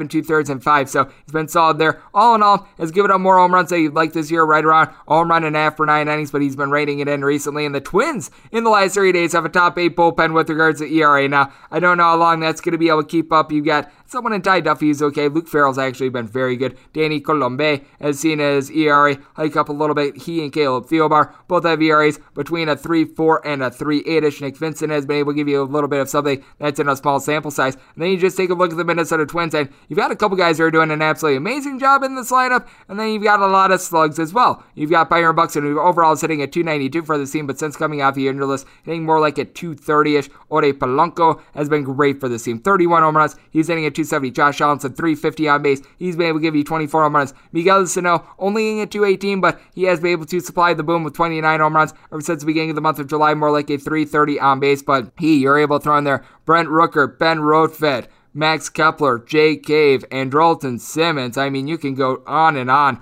of guys that are hitting at 225 or lower. Then you take a look at the Detroit Tigers, and the power has slowed down for Robbie Grossman, Jonathan Scope, along with Eric Haas, all these guys between 21 and 24 home runs so far this year, but Jamie Candelario sitting at 275 with a 350 on-base. Scope hitting right around 275 as well. Akil Baddoo has been able to hit about a 255 for this bunch. You've been able to get a little bit of something out of Dustin Garneau since he wanted to beginning to get starts, and Miguel Cabrera is someone that is now north of Mr. 500. He's been able to do a solid job of BL reach base, hitting at 317 over the last 30 days, so that is something that is encouraging for the team. So I take a look at the spot, and I do think that the Twins should be a favorite. I don't think that they should be anywhere near the sizable favorite, though. I wound up saying the Tigers at a plus 117, so more than willing to take a shot there. I think that this will be a well-pitched game. I wound up saying this all at 8.4, so going under along with the Tigers plus price. 971, 972 is the New York Post for the day. LA Angels hit the road to face off against the Texas Rangers. Taylor Hearn is going to be going for the Rangers. Jansen Junk is going to be going for the Angels. If your team loses to Junk, what does that make you is the question. As you've got the Angels anywhere between even money and plus 110. Meanwhile, you've got the Rangers anywhere between minus 111 and minus 129 is your total. Under is minus 115. The over is minus 105. New York Post play today is going to be the Rangers on the money line. The Rangers are actually 4-2 in Hearn's last 6 starts. This guy has given up 3 earned runs or fewer in 12 out of his last 13 appearances overall. He's been used in long relief a little bit prior to really becoming a starter towards the back half of the summertime. And you just take a look at Jansen Junk. He didn't necessarily do great work when it came to the minor league level. He pretty much pitched all of his starts at the AA level. And you take a look at him in the big leagues, 12 innings across 4 starts, and he's given up 5 home runs so far. He's got a 3.75 ERA, but that's because like half the runs he's given up are unearned, and they probably should have been earned, so he's got a lot of that going on. And for the Texas Rangers, the bullpen has actually been halfway respectable for this team. Jarrell Cotton has actually been mowing him down over the last 3 days. He's got an ERA that is sub-2, so he's actually been able to do a nice job there. Spencer Penn has been able to give you some good innings. Brett Martin has all in all a 3.15 ERA for the season, but in his last 9 appearances has yet to give up a run. And then you got a Texas Rangers lineup that, let's face it, it's not very good. You do have Adolis Garcia. He has been able to slug out 30 home runs so far this year, but he's got 3 home runs over the last 3 days. He's hitting right around 240, but he's got quite a few guys in between, I would say, about a 260 to a 275. Andy Ibanez, Isaiah Caner-Falefa. You're able to throw in there Nate Lowe, DJ Turn It Up Peters. He hasn't been doing a great job of being a reach base, but he has been able to give you some deep balls. He does have 6 home runs over the last 3 days for this team. Leody Taveras, Jonah Heim joined Mr. Peters in a 200 or lower, but then take a look at the Angels. Second fewest runs per game of any team in the big leagues ever since the All-Star break. Shohei Ohtani has been hitting barely above the Mendoza line ever since the latter part of July. His power numbers have fallen off. Jared Walsh has 5 home runs ever since the All-Star break. He, along with Brandon Marsh, you're able to throw in there Phil Gosselin, David Fletcher, owing between about a 258 to a 270. Max Sassy is now hitting a 250. Jack Mayfield, along with Jose Rojas, Luis Ranifo. These guys are hitting at 220 or lower. And then for the Angels, they just don't have much of a bullpen whatsoever. They've been in the bottom 10 of pretty much every bullpen metric every month this year. You've got Mike Myers, who is someone that I don't necessarily have a lot of faith in. Jose Quijada has an ERA that is north of 5. Oliver Ortega has a 7.11 ERA because he's always open to giving up runs. Andrew wants this season back. He's got a 5.70 ERA. So I take a look at the spot, and I think that Hearn is going to be able to give a good start. Jansen Junk is going to pitch like his name, like junk. So the New York Post play today is fading junk and going with the Texas Rangers on the money line. I set it at a minus 148 personally. I did wind up setting the total at 8.1 because these two teams scoring the fewest runs of any in the American League ever since the All-Star break. So diving under with the New York Post play of the day of the Rangers. 973, 974 on the betting board. The Cleveland Indians hit the road to face off against the Kansas City Royals. Daniel Lynch is going to be going for the Royals. Zach Plesac is going to be going for the Indians. Indians find themselves as between plus 102 and plus 109 underdogs. Meanwhile, if you're taking a look at the Royals, anywhere between minus 112 to minus 125 is your price. 9 is your total. Under is minus 115 and the over is minus 105. For Plesac, it certainly has been a rocky season to say the least for him. The good news with him is that he's not going to walk guys. You take a look at his walks per 9 rate and it's hovering right around 2. So the command has been there. Problem is, he's also been roughed up really badly, giving up right around 1.65 home runs per 9 innings. On the road, a 4.98 ERA, giving up 12 bombs in 68 and 2/3 innings, with opponents hitting at 253 off of him. Then you take a look at Daniel Lynch. The team was really hot for him prior to this recent 2-game losing streak. They had gone 7-2 in his previous 9 starts. They have now lost each out of his last 2, including him giving up 4 runs in his last start in 6 innings against the Cleveland Indians. But you take a look at Mr. Lynch, and this is someone that he's been able to do a solid job of being able to keep the ball in the yard a little bit more recently. He's given up 9 home runs overall in 65 innings so far this year, 4 bombs in 29 and 2/3 innings in his starts at home. But you take a look at the way that things started for him. He wound up having a 15.75 ERA across his first couple starts. That was unsightly bad. Wound up giving up a couple deep balls here in September as well. But by and large, after he wound up having a terrible start to his career, he's been having more like a 3.5 ERA ever since he wound up getting the first 2 bad ones out of him. And then for the Kansas City Royals, they actually back him up with a top 10 bullpen with regards to ERA ever since the All-Star break. Domingo Tapia, Josh Shamount are able to give you some good innings. Jake Brentz along Scott Barlow are coming through as well. Now the question for the Kansas City Royals is the hitting in general, because you've got one guy doing a tremendous job of going yard for you, and that would be Salvador Perez. Going into yesterday, 46 home runs, north of 110 RBI, and you got guys that are able to get on base for you, as you've got Kyle Isbell, Salvador Perez, Andrew Benintendi, Whit Merrifield, all hitting at least a 275 for you. But other than Salvador Perez, you've got no power whatsoever for this team. Nicky Lopez is hitting a 300, but Carlos Santana, someone that they were looking to for power, he's hitting at 209. He's been a big funk. Hunter Dozier's hitting at 212. He hasn't supplied a lot of power either. Then you take a look at the Cleveland Indians, and in the middle of their lineup, you've got Franmil Reyes along with Jose Ramirez. Pair of guys that have 30-plus home runs, with Mr. Jose Ramirez, 36 home runs going into yesterday. Both of these guys in between about a 255 to a 270. Joining them with that batting average is Harold Ramirez as well. Miles Strauss hitting about a 275, and they've got Amid Rosario back at the fold as well. Had a home run earlier in the week. He's hitting at 285, but then you've got Bradley Zimmer, Andres Jimenez, Yu Chang, all in between about a 220 to a 230, and then Roberto Perez along with Austin Edges at the catcher spot have just been absolutely terrible. But for the Cleveland Indians, Emmanuel Clase has been able to do a tremendous job out of the bullpen. You've been able to get some very good innings out of someone like Blake Parker as well. He's got right around 2.5 ERA. Brian Shaw's been a little bit up and down, but you take a look at what he's been able to do recently. He's got a 2.57 ERA over the course of his last 15 days, and for the Kansas City Royals, it certainly is going to be a case of what Daniel Lynch is the real Daniel Lynch. I wound up saying the Kansas City Royals as a team that I felt like should have been a little bit of a favorite, but I was willing to take the Indians as long as I was getting a plus 105 or greater. We barely got there with the plus 109, so I'm going to take the plus price here with the Indians. Also wound up setting the sold at 9.3, so going over along with the Indians. 975, 976 on the betting board. You've got the Tampa Bay Rays hitting their road face-off against the Houston Astros. Luis Garcia is going to be going for the Astros. Drew Rasmussen on the bump for the Rays. Currently, the only line we're seeing is at DraftKings, as the Rays are plus 105 underdogs, minus 125 on the Astros. 9 is your total, over is minus 120, and the under is even. This seems like too high of a total, in my opinion. I wound up saying this at an 8.6. You take a look at the way that Luis Garcia has been mowing them down at home, and it has been absolutely magnificent. Meanwhile, Drew Rasmussen, in his last 7 starts, he's given up 2 runs or fewer in every one of them. He has been absolutely tremendous for the Rays. You know that he's going to go 5 innings, and he's going to pass it off to a bullpen with guys like JP Fireeisen, Pete Fairbanks. You've currently got on the injured list a few guys, which does make me star on them a little bit, like Nick Anderson is back on the injured list, Andrew Kittredge and company, but still a good bullpen that you're able to rely upon. And I mentioned it with Luis Garcia. He's pitching at home. 219 home ERA, 424 road ERA. He's given up 6 home runs in 74 innings at home, 11 bombs in 76 and a third innings on the road. Opponents throwing at 200 off of him at home, 252 on the road. Big time splits there. You take a look at the Astros, and you've got a quadrant of guys who are all hitting at least at 275 with 24 home runs. Jose Altuve, Carlos Correa, Kyle Tucker, along with Yordan Alvarez. Also been able to have Yoli Gurriel hit for north of a 300. Whenever guys like Jose Siri and company have been out there, by the way, they've been able to do a good job. I like what I've seen of the young guys like Jake Myers and company. Catcher spot has been a little bit rough for the team, but Chas McCormick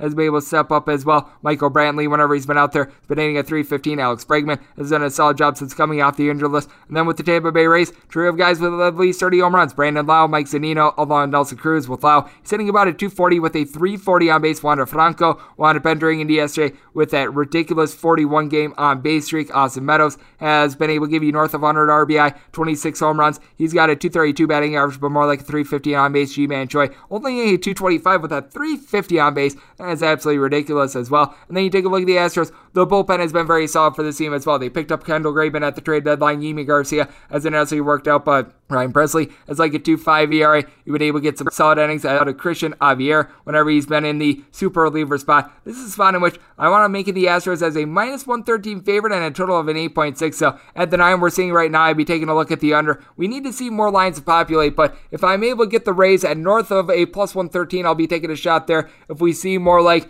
Astros more around like a minus 110-ish, we'll be taking a shot there. I officially set the Astros at minus 113, so we will see what winds up shaking out once we get more lines on this game. 977, 978 on the betting board. The Seattle Mariners are going to be playing us to the Oakland Athletics. Frankie Montas is going to be going for the Athletics. Logan Gilbert down the bump for Seattle. 7.5 to 8 is your total on the 7.5. You're finding the under anywhere between minus 110 and minus 115. The over is anywhere between minus 105 and minus 110. On the 8th, the under is between minus 115 and minus 125. The over is anywhere between minus 105 and plus 105. Meanwhile, if you're taking a look at the Oakland A's, getting them between minus 110 and minus 120, your price on the Seattle Mariners anywhere between even money and plus 104. And I was willing to lay up to a minus 121 here with the Oakland A's. Frankie Montas has been just the ultimate stopper for an Athletics team that they really needed, as he's given up 3 runs or fewer in 15 out of his last 16 starts, and he's performed really well on the road. 334 home ERA, 365 road ERA, giving up 11 home runs over the course of 81 and a third innings on the road. That's a little bit worse than the 9 bombs he's given up in 99 and 2/3 innings at home, but opponents are hitting just at 229 off of him, so he's been able to do a solid job there. Then you take a look at Logan Gilbert, and he had some big time struggles when it came to the month of August into late July, but he's been able to find it recently. He has given up 2 runs or fewer in 4 out of his last 5 starts, has been able to do a good job of command all year long. His walks per 9 rate hovers right around at 2.2, so he's been able to do a superb job there. The caution I have is that he's actually pitched worse at home than he has on the road. 591 home ERA compared to a 575 ERA on the road. 9 home runs given up in 58 and 2/3 innings at home. Similar innings on the road, and he's only given up 7, and opponents are at 264 off of him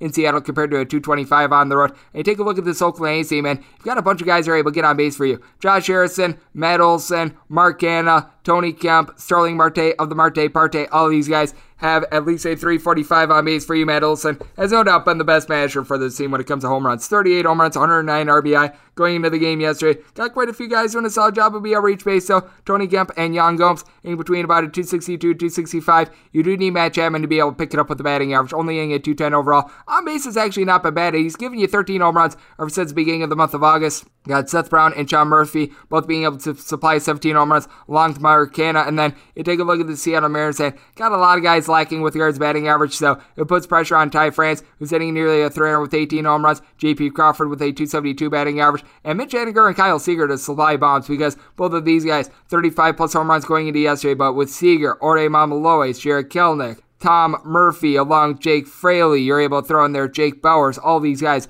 hitting at 220 or lower, though I will say Luis Torrens has been amazing for the team, only hitting at 240 for the year, but you take a look at him in the last 3 days, a 308 batting average. It feels like this guy just hits like a 575 whenever guys are on base, by the way, as well. He's been very clutch here. Abraham Toro hitting about a 260 for this bunch as well, and then you take a look at the Seattle Mariners bullpen, and it has been very good. Yohan Ramirez has an ERA that's hovering right around 3. Casey Sadler, Paul Sewell, Drew Steckenrider, these guys have been able to give you some good innings, and for the Oakland A's, their bullpen is north of 5 over the last 45 days. They've been in the bottom 5 in the big leagues with bullpen ERA over the last 45 days. Lou Trevino has really seen things sour on him. Sergio Romo, ever since the beginning of the month of September, has not been great either, as Trevino, 6.55 ERA over the last 30 days. Theo Luis Carrera wound up getting touched up a few days ago. Jake Diekman has really seen regression come in. Andrew Chafin has actually been the best constant for the team. He's got about a .73 ERA. He's actually got a 1.54 ERA this month, so he's actually been the one guy that you can trust in. But with that said, I do think that you're going to be able to get a solid start here out of Frankie Montas. Logan Gilbert just has not necessarily been the best at home, so I think that this is going to be a little bit of a higher scoring game.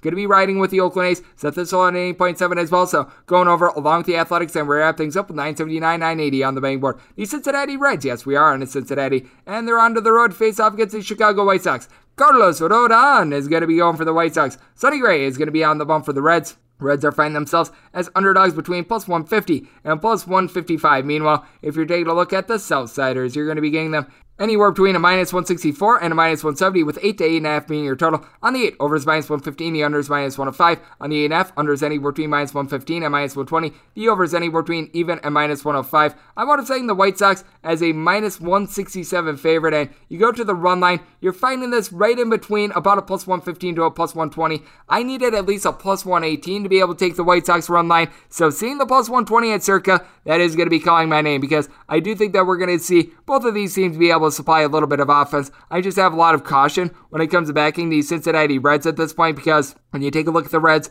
they have been without Jesse Winker for the last few days along Taylor Naquin, so that is no doubt wound up hurting them. Now you got Joey Votto along Nick Castellanos, both of these guys at least 33 home runs, both of these guys north of 360 on base. Jonathan India, a 380 on base. He's been able to hit a 270 for this bunch. He's got north of 20 home runs at the leadoff spot, and then Eugenio Suarez has all of a sudden been able to hit for average. He's got over the last 30 days a 339 batting average and 6 home runs over the course of his last 62 at bats, so that has been absolutely magnificent. You take a look at Kyle Farmer along Tucker Barnhart, both of these guys in between about a 250 to a 265, but then you've got a White Sox team in which you've just got a whole bunch of landmines in this lineup. You've been able to have Tim Anderson hit above a 300. Luis Robert is hitting in the neighborhood about a 350 right now. It's absolutely ridiculous, and then you got a quadrant of guys in between about a 258 to a 270 in Lori Garcia, Yoel Moncada, Eloy Jimenez, and then you got Jose Abreu in that fold. And for Mr. Abreu, he entered into yesterday second in the league in RBI with 113. The home run power has went down a little bit after he had a double-digit amount of bombs in the month of August, but certainly has been able to get the job done for the team. Gavin Sheets, Cesar Hernandez, both of these guys are able to provide a little bit of power. And then Yasmani Grandal, ever since coming off the injured list, this guy's been hitting like a 350. He's been able to get a home run every 10 or so at bats ever since coming off the injured list, so he has been amazing for the team. And then you take a look at the White Sox, because this is going to be a little bit of an experimental start for Carlos Rodon. How he winds up doing in this start is going to determine what he winds up doing in the postseason, so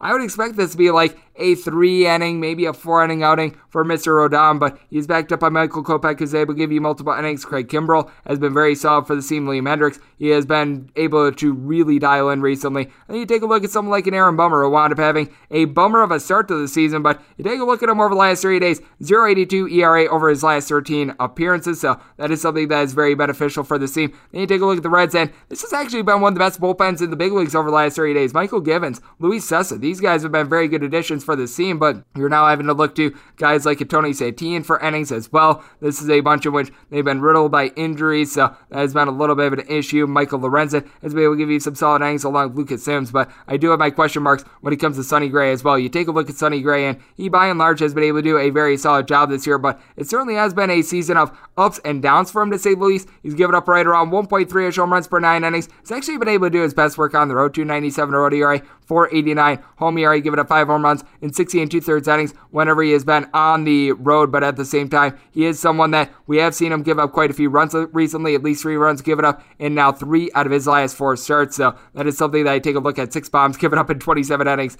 in this month, so I am going to be taking a look at the White Sox on the run line in this spot, and with this total, I was willing to take it as long as I was getting the 8.5 that we are currently seeing, so we are going to be going over, and I'm going to be taking a shot here on the White Sox run line, and that will wrap things up for the Baseball Betting Podcast on this Wednesday. A big thanks to Bill Schmidt over there with Sports Map Radio for joining me in the last segment. If you like what you're hearing from this fine podcast, the Baseball Betting Podcast with Greg Peterson, you're able to subscribe wherever you get your podcast. Apple Podcasts, Google Play, Spotify, Stitcher, and TuneIn. If you've got a question, comment, segment idea, what have you for this podcast, you've got one of 2 ways we fire those in. First one is my Twitter timeline at GR_D1. Keep in mind, letters EM, naming does not matter, so as per usual, please do send these into the timeline. Other ways, find an Apple Podcast review. If you rate this podcast 5 stars, it is very much appreciated, and then from there, you're able to fire in whatever you'd like to hear on this podcast via that 5-star review. Going to be coming at you guys every single day throughout the baseball season, which means coming at you once again tomorrow. Thank you so much for tuning in.